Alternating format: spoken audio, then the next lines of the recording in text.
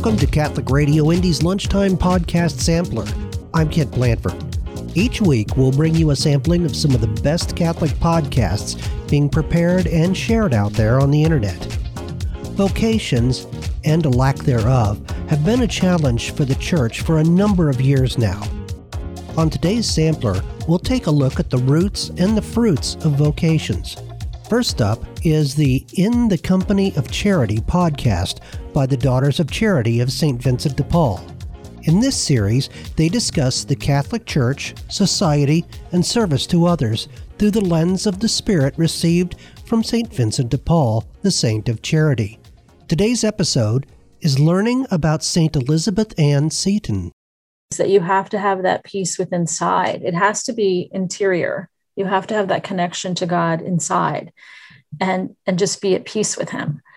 And I just think that is what, besides her friendship, she should be known for, because really up until her death, right at the moment of her death, she focused on only what God wanted for her.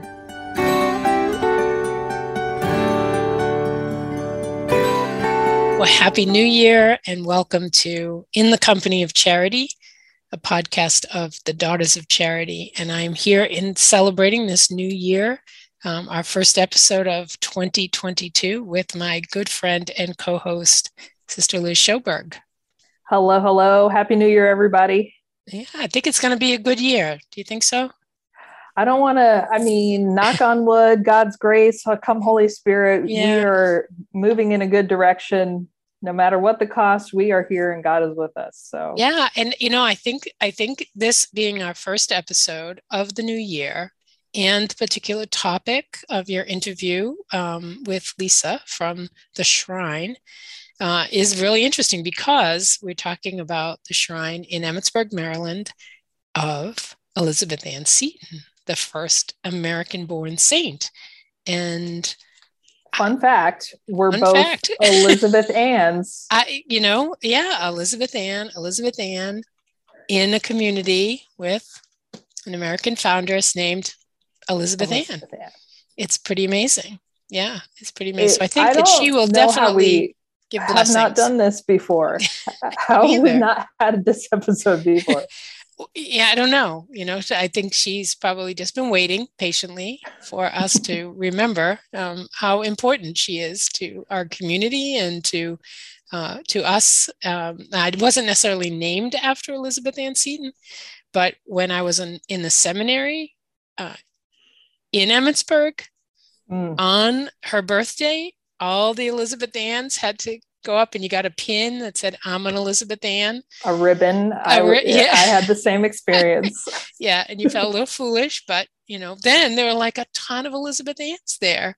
And I thought, wow, I don't appreciate this woman as much as other people do. And I think for me, that was a revelation that, very scripturally speaking, right? The prophet is never appreciated in his own town, In this case, the prophetess, the prophet Elizabeth Ann is not appreciated by some of us in our own community. And so really, really, that prompted me to get to know her a little bit more. And this interview was so wonderful. I just think Lisa is so great as a storyteller and just as an advocate for the Shrine and for the prayers and just the work of the Shrine is amazing to me. Yes, and thousands of people make a pilgrimage to Emmitsburg, Maryland, to go to the Shrine and walk the sacred grounds. And here's a saint who was truly American. She was a pioneer in a lot of ways, and going out into the rough country of Maryland, still in some ways very rustic out there in Western Maryland. So definitely, we don't want to spoil any stories in the actual interview, but she really is a saint for all people. Yeah, absolutely. She when you hear her story told by Lisa, it's just amazing when you think about what she accomplished, what she lived through. And just the way that she helped the community develop in a time that was so difficult. So she really is a woman for all seasons, for sure. And may we have the same kind of trust in divine providence and willingness to step out in faith that Mother Seton did. She really is someone to be admired and imitated. Absolutely. Yeah. So we really hope you enjoy this episode, and the patron here, the patron of our podcast, the patron of the two Elizabeth Anns that you're listening to right now. We love this saint, and I'm sure you will too after hearing all these awesome stories. Absolutely. Enjoy, everyone.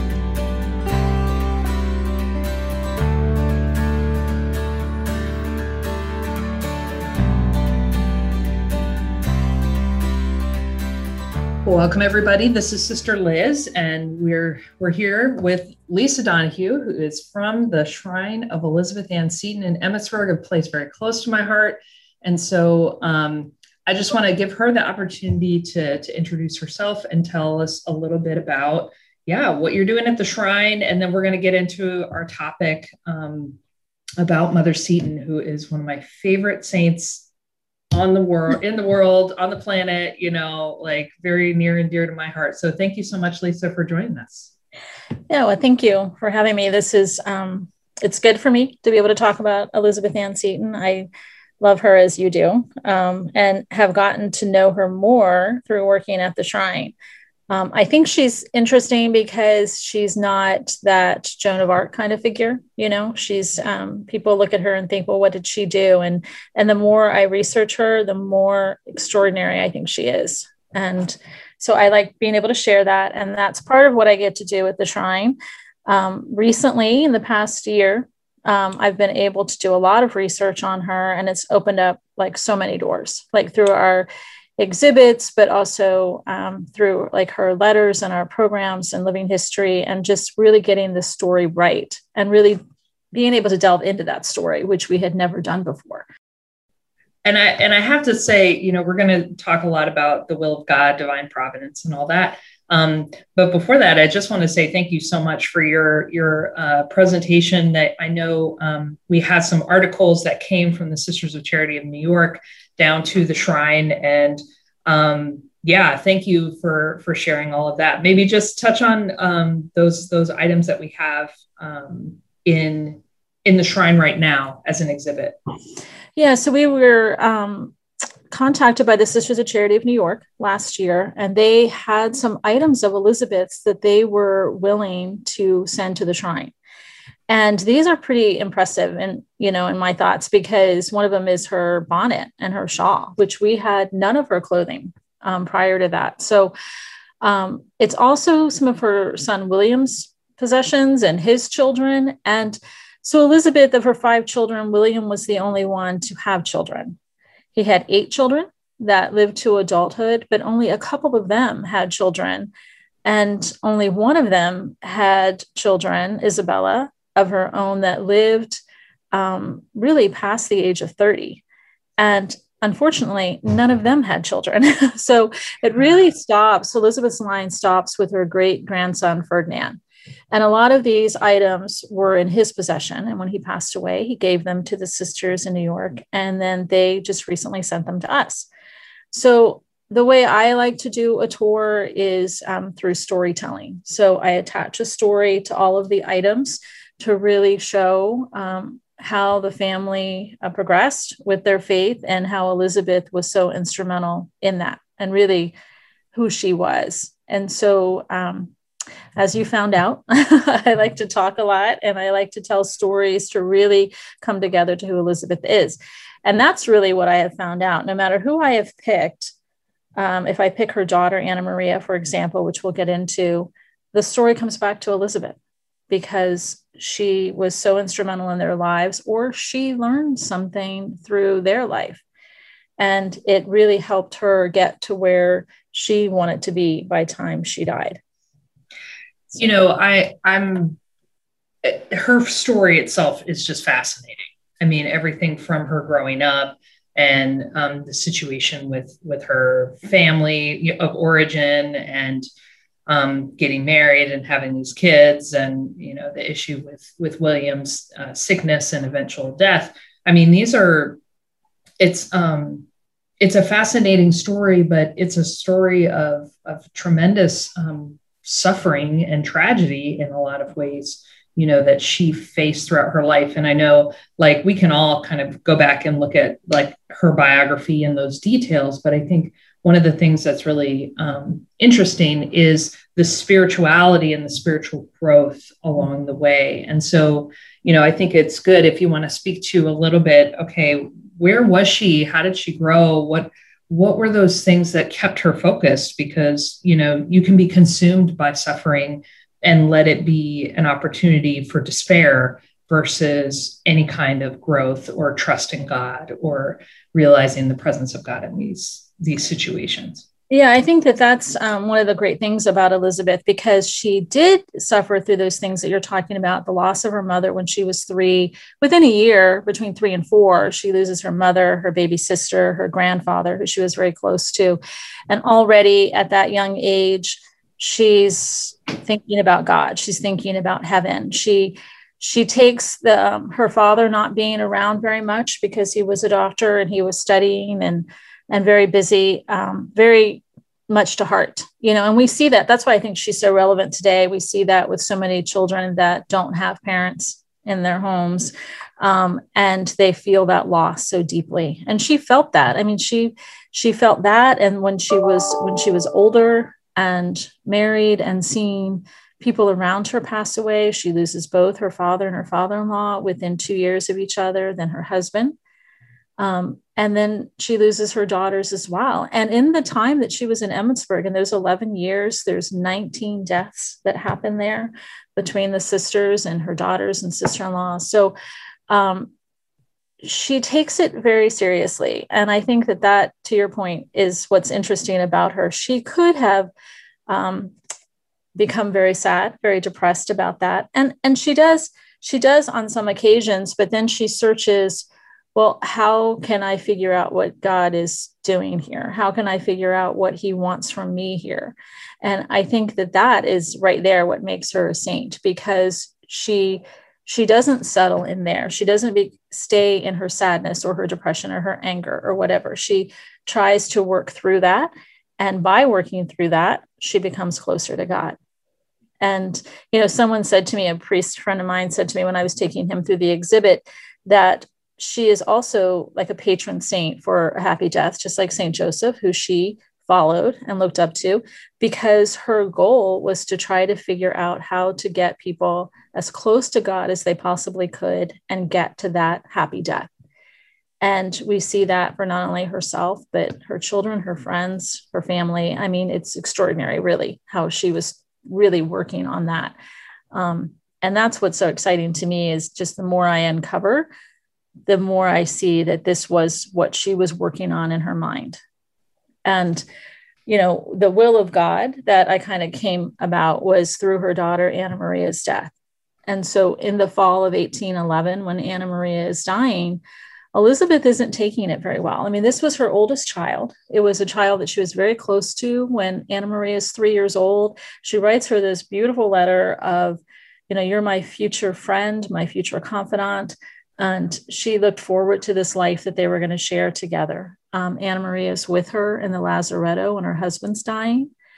And in those 6 weeks that he's in the lazaretto, really it's a miracle that kind of happens there, because the first day she's sad and she's crying because of them laying on this brick floor and he's so sick. And then they kind of transform it to where they're studying scripture and they're praying together. And she really realizes by the time of his death that she never would have gotten him to that place had they been in New York. She never would have had that time alone with him to help him get to that happy death, that peace, if she had been with family and friends. And so she thanks God for that time. And I think that's where you really see her looking at peace as not happiness, but looking at peace as resigning to the will of God and trusting him that there is a reason why this is happening. And I mean, to me, that's beautiful and extraordinary, for her to get to that point. It's a very different scenario than what I would call the prosperity gospel of, so many spiritualities. It's like, well, if I'm good with God, then things should go well for me. Mm-hmm. Like if I'm praying, if I'm doing good works, if things are cool on my spiritual level, like things should be okay. And there shouldn't be any kind of struggle or adversity. And if there is, it means that, there's something not right. Right. And I think, maybe you can touch a little bit on like, okay, as Catholics, we have a different view of our faith and how do we respond when those struggles come our way? Because, if there's no meaning, then yeah, let's get rid of all the suffering. Let's find a way to medicate, or let's find a way to escape, so to speak. Yeah, I mean, I think as Catholics, we do try to look at any cross we have to bear or suffering as there's a purpose. There's a reason that we're going through this. And I think that's where the peace is. Like there's peace in trusting that there is a reason for this, and I think that that's what she comes to find out. And I think that that's what's so wonderful about her letters. And so, with Anna Maria in that fall, she's very upset. She's honest about it. She doesn't feel like being charitable and she's struggling, where Anna Maria, her daughter, who she has taught the faith, is the opposite. She's looking at her death as, she says to her mother, Mama, isn't this where you want me to be? Isn't this where you want me to be, looking for eternity? And she uses her death to teach others about dying. And for Anna Maria, that was a very painful death. I mean, Mother Seton writes that her bones were thin and fracturing and coming through her skin, and she was almost blind. But, Mother Seton gets it together. She gets the rules ratified. She gets Archbishop Carroll to ratify the rules so that Anna Maria can become a sister before she dies in March. And then that following October in 1812, she kind of goes through that depression again, where she's out at Anna Maria's grave and she's frustrated because she wants answers. She wants to know, has Anna Maria made it to eternity? And this is where she starts working with Father Brute. And what's interesting is those few months that they work together, it kind of turns to where she settles into, okay, I'm going to follow God's will as best I can. And now she's teaching Father Brute, like how to do that. And she's telling him, don't rely on my word. You have to rely on God's word. But which I think is so wonderful. But then when I was looking at her devotion to Saint Teresa of Avila, then I realized she's trying to do this through finding that interior peace, which she writes about, she talks about it. And as early as 1804, she's starting to write about this. And so in 1815, when Rebecca, her other daughter, is really sick and her son has just left for Italy and she's going through this dark period, she says to Father Brute, do not be sad for me, that this sadness is a point of grace. And I think in those few years, we see that transition of she realizes I'm going to have hard times, I'm going to have dark times, but there's peace in relying on God to know that this is what he wants for me for whatever reason. This is the will that he had for Anna Maria. This is the will that he has for Rebecca. And I need to trust that. Mm. And I know you mentioned at one point before about how she communicated that to her sons, of I want you, I forget the phrase you used. It was like, I'd rather you be in heaven, I'd rather you have the faith. Yeah. So, she was nervous about having William go in the Navy. And most people assume it's because she was afraid that he would die. But she even says to him at one point, I really don't care if you die. Not meeting you in heaven is something that I could not stand. And so I think, with her sons, she worried very much, as we all do with our children, that they are somehow going to fail, that they are somehow not going to get to heaven. And that is what she worried about. She worried about that for her children very much. And, she dies really not knowing the outcome of that.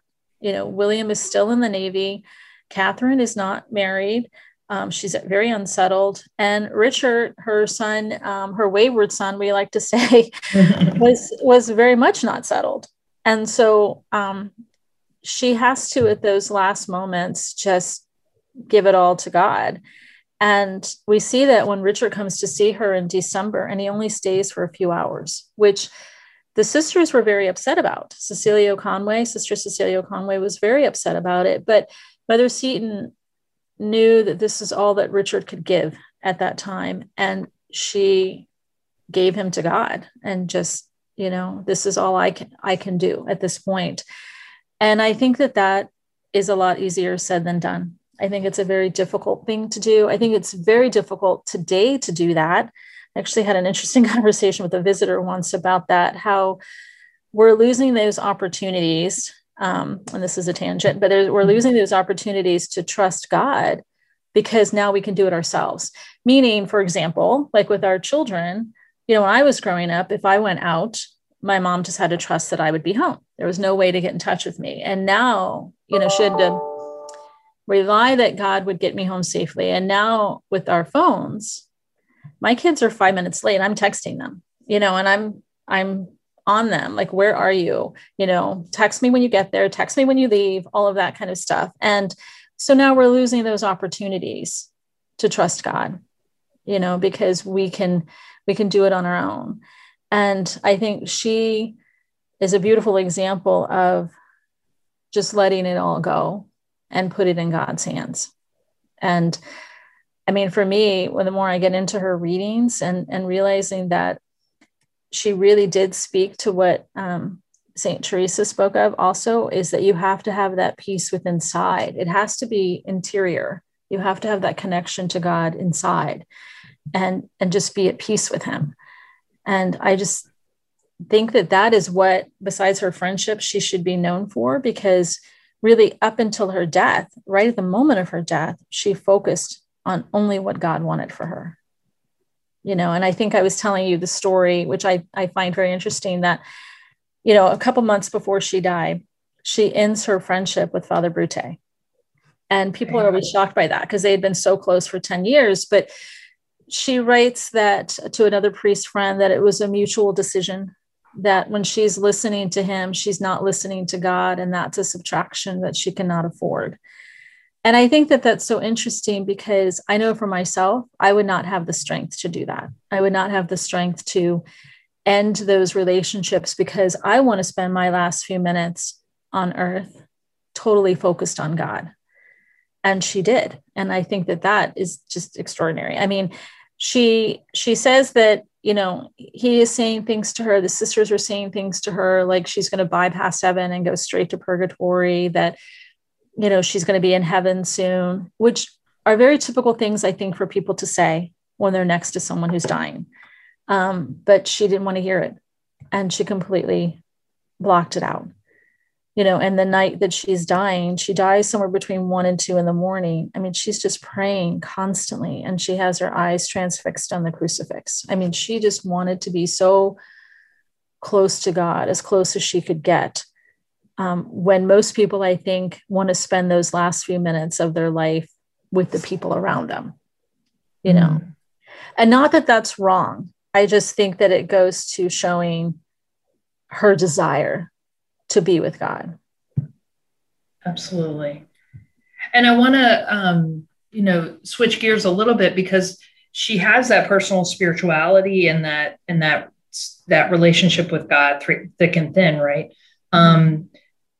How does that translate into what the sisters are doing with the young people, trying to raise up good, Christians in education, teaching children the basics of the faith and the foundations of reading and writing and stuff like that. So can you speak a little bit about the kids that were around, and then maybe into sort of what you're doing to tell that part of the story. So, yeah, I mean, another part of what I've come to realize with the Sisters and Daughters of Charity is just the ripple effects of what has happened in the past couple hundred years, and what the lives, the millions of lives that have been changed through just teaching those basic things, through your, the education and the charitable works of taking care of people in need. And so we wanted to delve into that a little bit more. We wanted to start not only a living history program to tell those stories of the sisters, but also to tell the stories of the students that are there. And so we started this junior history interpreter program. And we have girls that are 9 to 16 years old. We have 28 girls now. And we teach them how to be interpreters, how to tell the stories of what was happening at the academy in 1818. Through those lessons, for example, the first lesson is calligraphy, but not only how to write calligraphy, but why was teaching reading and writing so important then? When Mother Seton comes to Emmitsburg, it's between 700 and 800 people living here. A lot of them had not been to school. Only 12% of the country was being educated at that time. And they didn't know how to read and write. So what did that look like? So when you don't know how to read and write in 1818 and transportation is extremely limited and you're in a very poor area, when people moved, which could be your children, your parents, your siblings, you never heard from them again. And the other thing is most of those girls had not left Emmitsburg. There was no transportation. And so they didn't even know of a world that had existed outside of Emmitsburg. And so Mother Seton really wanted to change that. So she started her school almost immediately for girls that lived here in this area. But then she also accepted boarders. And so those were girls from some of the wealthiest families in the country. Those were Charles Carroll's granddaughters. Those were Judge Gaston, who was a senator from North Carolina's granddaughters. And so you have these different levels of social status. You have these different levels of education. But the basic thing that she's teaching them, besides the schooling, is those charitable works. And so these girls start going up into the mountains. They're helping to feed people. They're helping to clothe people. And so she's making that part of her school. But just the life that she gave the students that lived here, especially the ones that might not have even heard music before, a good piece of music, or had been able to see beautiful artwork. And these are things that she brought to their lives, and also teaching them the faith. And she was right. If she taught these girls the faith, and they would pass it on to their children. And you see that through the relationships that she had with these girls. And what's nice about our program is that the second half of the program, I assign them a student that actually lived here. And so then we together do the research, and we bring that person to life. And we help them tell visitors, the story of why they were here, what they meant, and in a very clever way, also what would become of them. For example, Esther Kearney lived here in Emmitsburg. She was the last living person to have known Mother Seton. She dies when she's, I think, 102. She was interviewed in 1910 by the Vatican. So the young girl that plays her, she'll say things like, I hope someday to tell the whole world about Mother Seton, because she does. But she also, we have that story of the first time she met Mother Seton, sitting on her lap as a 6-year-old and her beautiful dark eyes. And so it's really important to us. But I also tell each of these girls that Mother Seton chose them, that they were brought to this program because Mother Seton chose them for this program. And I believe that. I think that saints attach themselves to us as well and lead us in a way. And I think Mother Seton is attached to these girls. I think she's helping them.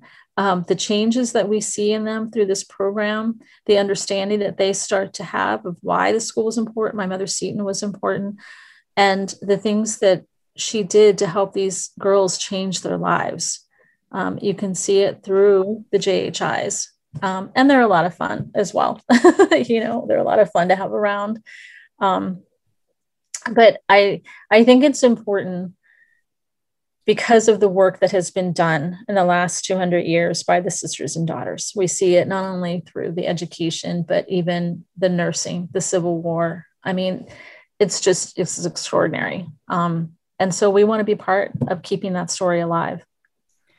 Can you mention, because I know we'll have to wrap up here in a few minutes, but can you mention some of the things that the Shrine has done to kind of bring those things to life? I know you have the young people doing history when they come through on the tours and in period costumes and all that stuff.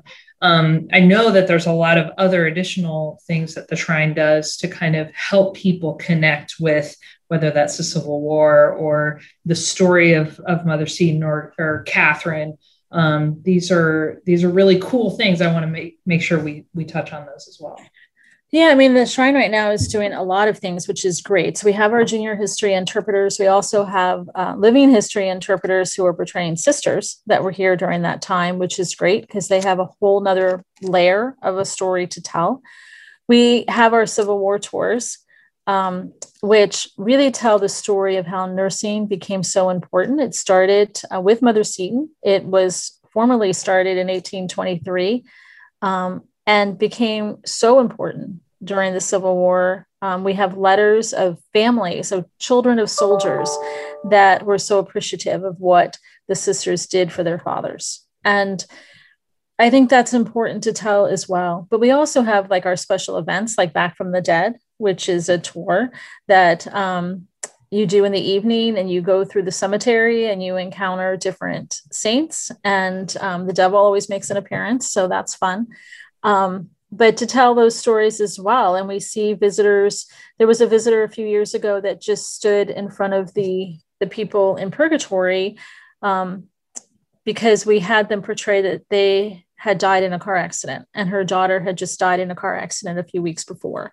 And she just stood there for the longest time. Or we have kids say things to us like, well, I'm always told that I have a guardian angel. I didn't know that I had a devil that followed me as well, and just getting those points across through this reenactment of the saints, it's really cool. And then we have candlelit tours with our junior history interpreters to show and tell those stories of Christmas time, which is also important. I mean, Mother Seton designed the altar in her at the academy at the White House because she wanted the students to remember the gift that God had given us through the birth of Jesus, our salvation. And she would always say, give a gift to the infant Jesus and do a work of kindness. And so I think those stories are also important. And then we do something called Door to Bethlehem, which is take off the Las Posada. You go and visit 8 doors outside, and you get turned away by people facing today's issues. And then you make it to the 9th door, which is the Basilica. So it's just a beautiful story at Christmas time. We do things like Seeds of Hope, which is a group that is, they do outreach to people that might not be able to come or afford to come to the Shrine and to hear Mother Seton's story. And so they're able to come and spend the day and have a really good meal and share that time together. And that has really grown. So that's beautiful. So we've done a lot of great things in the past year. We started a prayer line as well. And hopefully it'll keep going because, like I said, the more I open up Mother Seton's story, the more I realize how relevant she is today, and how the things that she faced really haven't changed. She experienced those hardships, like you said, and really every role that a woman can hold. I mean, really, I mean, she was a sister, but also a wife. And, she was a mother and a business owner, and she really reached out to people. I'm sorry. Sister Mary Claire Hughes just recently said, that she was a friend. She's like, she's my friend. And this is a sister that's, 90, I think she's 97, 98 right now. And that's what we keep seeing over and over again is that people look to Mother Seton as a friend. Like she understands what you're dealing with because she's been through it all. For anyone who's listening, who is near Emmitsburg or within driving distance, like what can you say about grounds and the sacredness and what would you say to convince them that they need to come and visit the Shrine of Elizabeth Ann Seton? Well, first off, it's absolutely beautiful. I mean, the grounds are beautiful, very peaceful. I mean, they've been able to really maintain that, I think, through the grounds, through the trees, the witness trees, and the 2 historic homes. And I think as you move through them, if you go through them on tour, it really is about storytelling. It's not just seeing that this belonged to Mother Seton and this belonged to Mother Seton, but what did that mean? And what was that like, and why was that important? And as we go through each room, we talk about that. We talk about her story, the sisters, the students, and you really get that part, I think, of American history that you don't usually get. These were everyday people, and they were dealing with hardships and hard times, and you're able to hear those stories of how they got through them. And then the church itself, I mean, the basilica itself is just stunning. It's just such a peaceful place. Emmitsburg is an extremely small town, and yet there's this beautiful shrine and history that has happened there. And I think even for people that are not Catholic, I think it's just such a nice historic place, such a beautiful story of human beings that lived in the early 1800s and how they did that and how they were able to come through that together. So yeah, I think everyone should come and spend time there. And if you can't come, where can they find information about the shrine or some of that media stuff that folks can access about Elizabeth Ann Seton's story? Yeah. And what has happened, a blessing of COVID, if I could say, is that in the past year, we've started doing virtual tours, which we had wanted to do, but had never really started doing. And COVID kind of forced us to do it. And now we do virtual tours, which you can find on our website, the National Shrine of Elizabeth Ann Seton, and sign up for a virtual tour. And we have school groups now that are signing up from Alaska, California, Canada. Even we had some people from South America. These are people that would never have been able to come to the shrine, and yet they're able to get this tour and hear her story, and see the things that we have there and make those connections. Awesome. Lisa, thank you so much. And I hope we can have you on again to talk more about Mother Seton, because this has been such a gift. Oh, good. Thank you. Obviously I like to talk about her. So yes. All right. Well, God bless you. Thank you.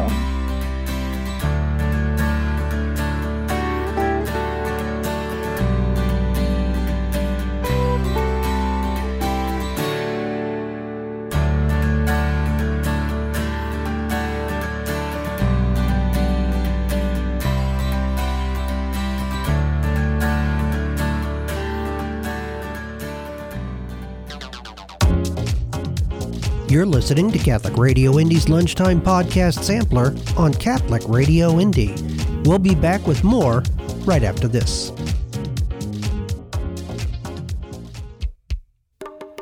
You're listening to Catholic Radio Indy, converting the culture to Christ through radio, featuring 100% Catholic programming 24/7. Do your friends a favor. Tell them about Catholic Radio Indy. An interview with Father Trenton Rauch and his story on how Catholic radio influenced his vocation. I was not struck by lightning and knocked off my horse. I had a lot of time driving in the car listening to the radio, and I just gotten to a point where I would prefer to listen to something that would be intellectually stimulating. And at the same time, I was learning about the faith, particularly the apologetics. Catholic radio, building faith, building vocations. An example of the truest answer to God's call to vocation comes from the life of St. Joseph. Our next offering on the sampler comes from The Art of Catholic with Matthew Leonard. In this episode, Matthew is joined by Dr. Brant Petrie to discuss why, contrary to popular opinion, we can pretty much know St. Joseph wasn't an elderly man who was simply commissioned to care for Mary like a grandpa. So I'm with Brant Petrie, who is a research professor at the Augustine Institute, prolific author. He's written all kinds of things, and he has a series out on St. Joseph called The Hidden King. And we just recorded a full podcast on this. You can check that out at MatthewSLeonard.com, and it'll be up on YouTube as well. So check it out for the really great stuff. One of the things that we did not talk about, which is one of the most interesting questions, I think, to a lot of people, is how old was St. Joseph? Like, was he this old man? Was he like with a cane and all this artwork that we see and, super old and he's got this young wife? Who was he, Brant? How should we imagine St. Joseph? Yeah, this is a great question. I don't know about you, but growing up Catholic, I just remember holy cards or art depicting St. Joseph. And one of the reasons, frankly, as a young man, I never kind of felt all that drawn to him is because he's always depicted as being really, really old, as an elderly man, as an old man. And so over the years, as I've taught, one of the most frequently asked questions I get is, well, how old exactly was St. Joseph? Because you hear some Catholics say, oh, well, he was an older man. Some Christians too, Eastern Christians, they have a tradition of him being older. And then some other Catholics say, no, I imagine him as a young man. I don't like the idea of Joseph as an old man. So what's the story here? And at the end of the day, whether you like it or not, it's not really what's important. The question is, what does the New Testament tell us, right? Does it give us any information? And most people would say, well, the New Testament doesn't say anything about the age of St. Joseph. That's what I would have said even just a year ago before I started researching, right? Because unlike Jesus, which it tells us in Luke's gospel he was 30 years old, it never gives us an exact age count for St. Joseph. But what I noticed in studying for this particular series on the Hidden King was that if you read the New Testament very closely, it does give us a clue to how old Joseph was. It does tell us how old he was, but you have to look at it with first century Jewish eyes. So real quick, if you just look, in Luke chapter 1, the answer is in Luke chapter 1 and Luke chapter 1, verse 18 and verses 26 to 27. This is the two accounts of the Annunciation, one to Zechariah and one to Mary. The Annunciation of the angel Gabriel to Zechariah is about the birth of John the Baptist. The Annunciation to Mary is about the birth of Jesus. And what's fascinating here is that Luke's gospel uses two different Greek words to describe Zechariah and Joseph. So when the angel appears to Zechariah, it calls him a presbytes. That means an old man, right? I think most of us are aware of that because of the context of, how's this going to happen? I'm an old man. How am I going to have a child when I'm an old man, right? And then the angel goes on to, punish Zechariah for doubting and whatnot.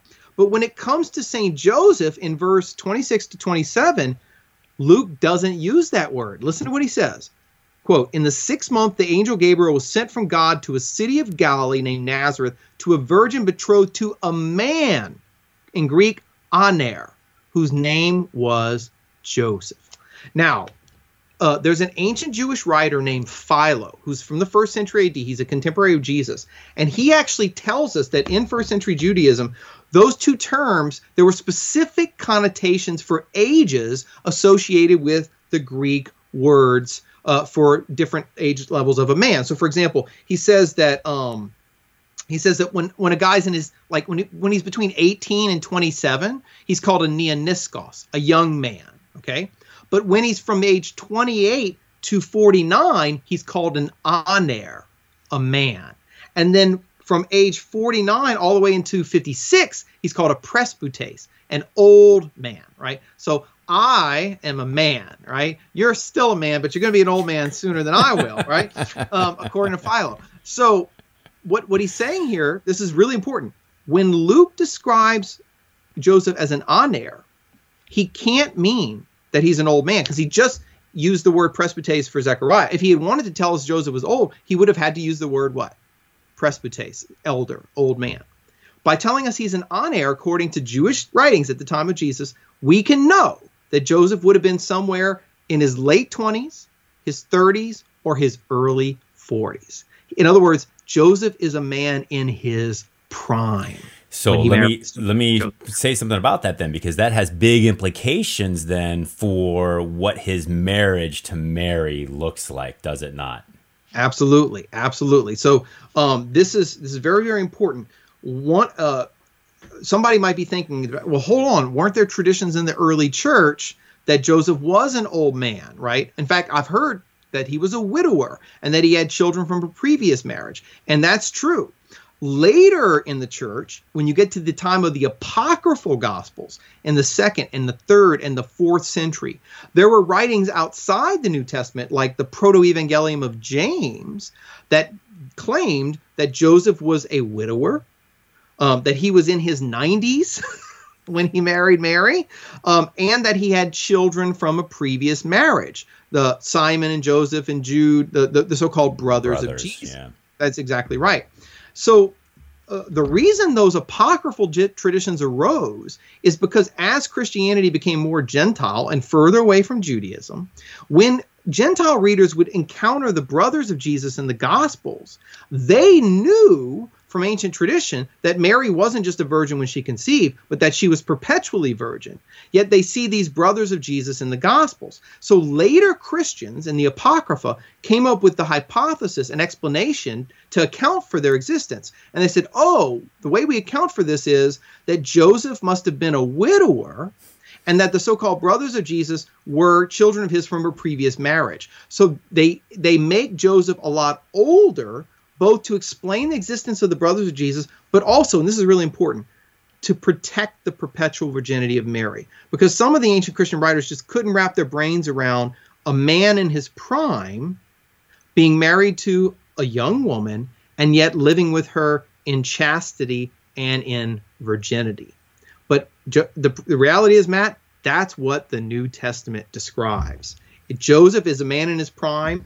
And as I show, I cover this, I don't have time to go into this detail, but in my book, Jesus and the Jewish Roots of Mary, I have a whole chapter on the brothers of Jesus showing you that these men who are called his brothers are actually the children of another woman named Mary, who Matthew calls the other Mary, and her husband Clopas, who's mentioned in John 19, who is the brother of Joseph, right? So in other words, the brothers of Jesus are his cousins. There's no need to posit Joseph being a widower in order to explain their existence, right? In fact, the woman called the other Mary is mentioned at the tomb. The mother of James and Joseph, who are called the brothers of Jesus, she's alive at the crucifixion. So there's no way she can be Joseph's wife, because then he wouldn't be a widower. I mean, he'd be a polygamist. He'd have more than one wife. And nobody thinks that. I'm sorry, I'm not trying to be flippant, but it's true, right? So if the mother of the brothers of Jesus is alive at the crucifixion, then she can't be Joseph's wife, which means Joseph and Mary have a virginal marriage, right? And Joseph does that as a man, not as an old man, but as a man in his prime, somewhere in his either his late 20s, his 30s, or his early 40s, which for me changes the way I think about his whole relationship with her and his whole journey in the Gospels that we see. Yeah, and it obviously puts more beauty behind his title as the most chaste spouse. Right? Yeah, that's a great point. Yeah, so the Litany of St. Joseph, one of his titles is most chaste spouse. And that really is his vocation, to be the most chaste husband of the Virgin Mary. And also, frankly, too, to be a man who in his prime travels to Egypt, right? In the dead of night with the danger of robbers and all those things. He's got to be the protector of Mary and Joseph. And so it's fitting, Mary and Jesus, sorry. It's fitting that he would not be an elderly man, but that he would be a man in his prime. And look, at the end of the day, whether you like the idea of Joseph as old or not, or whether you like him younger, according to the New Testament, read in its first century Jewish setting, Joseph's not an old man. He's just a man. He's a man in his prime. That's great stuff. And if you want to hear more about this, two things to do. One, you can go check out the Hidden King series at brantpetrie.com. And Brant and I just, as I said, recorded a full podcast on this topic where we get into a lot more of this kind of thing. And you can find that at matthewsleonard.com or wherever you listen to your podcast typically. Brant, thank you very much. Fascinating as always. Look forward to talking to you again. Thanks, Matt. My pleasure. Hey guys, I hope you enjoyed that little mini cast with Dr. Petrie. I have more great guests coming up, and I'd like to thank my Patreon sponsors for allowing this show to happen. If you would like to support this channel, I greatly appreciate it. You can do that at patreon.com/Matthew Leonard. Also, if you like the show, leave a review over on iTunes. It greatly helps it in the rankings. It pushes it out in front of more people. And that's what it's all about, trying to spread the truth, beauty, and goodness of our Catholic faith around the world. Thank you. God bless you. And as always, let's close with the words of St. Paul, Romans 12:12. Say it with me, kids. Rejoice in hope, endure in affliction, persevere in prayer.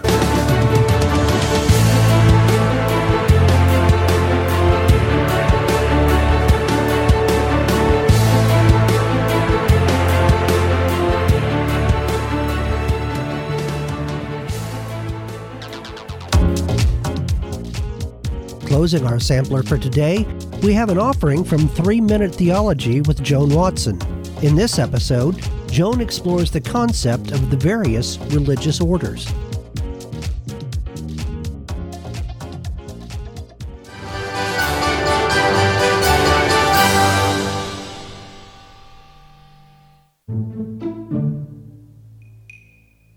All of us are called to live lives of holiness, but some people are called to live this vocation of holiness in a radical way, living lives of poverty, chastity, and obedience. These men and women have lives consecrated to God. If you haven't seen our episode on consecrated life, I invite you to check it out. Most of these men and women live a life in a religious order. Why are there so many different religious orders? You know them: Franciscans, Benedictines, Dominicans, Jesuits. Well, these religious orders each have a particular purpose or charism. They were often founded at a time when the church needed that gift. They needed that charism. St. Francis, for example, lived a life of radical holiness and poverty at a time when the church needed renewal. Most of the clergy were living worldly lives. And so while he didn't even mean to do it, Francis founded this religious order, the Franciscans, to remind the world what the gospel life actually looked like. St. Dominic founded the Dominicans to combat a specific heresy, Albigensianism, and the Dominicans continue to teach and preach throughout the world today. St. Jeanne Jugan founded the Little Sisters of the Poor when she started to serve the elderly in France.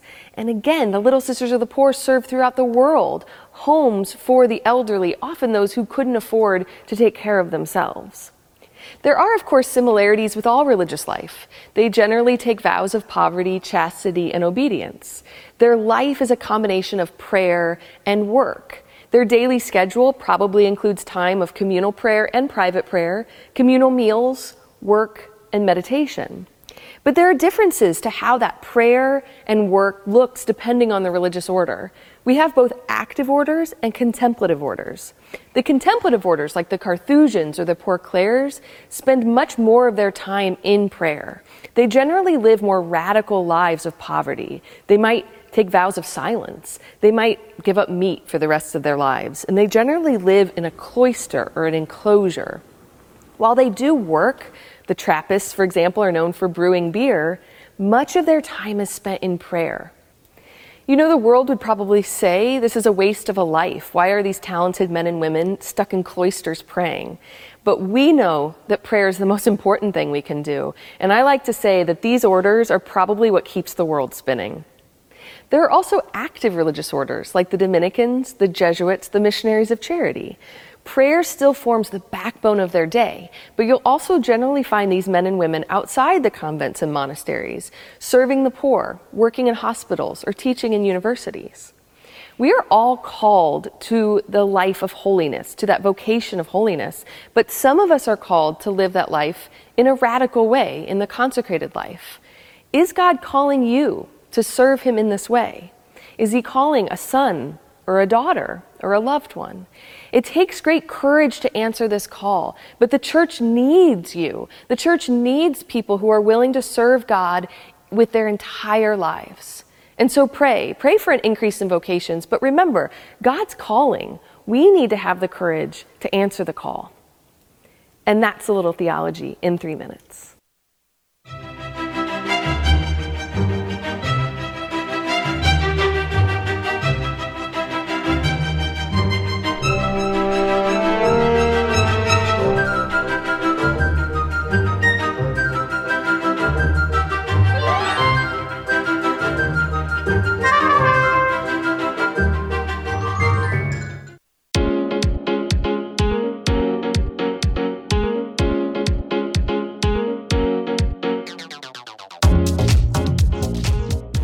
In closing this week's sampler, let us all pray for an increase in religious vocations, to priesthood, to the vowed religious life of sisters and nuns, to the diaconate, and to lay ministry. The harvest is rich, but the workers are few. That's all the time we have for Catholic Radio Indy's Lunchtime Podcast Sampler for today. You can find this show in podcast form at catholicradioindy.org, along with links to more of the programs we've shared. Until next time, I'm Kent Blanford. and may God bless. You can hear the Holy Mass every day at 8 a.m. right here on Catholic Radio Indy.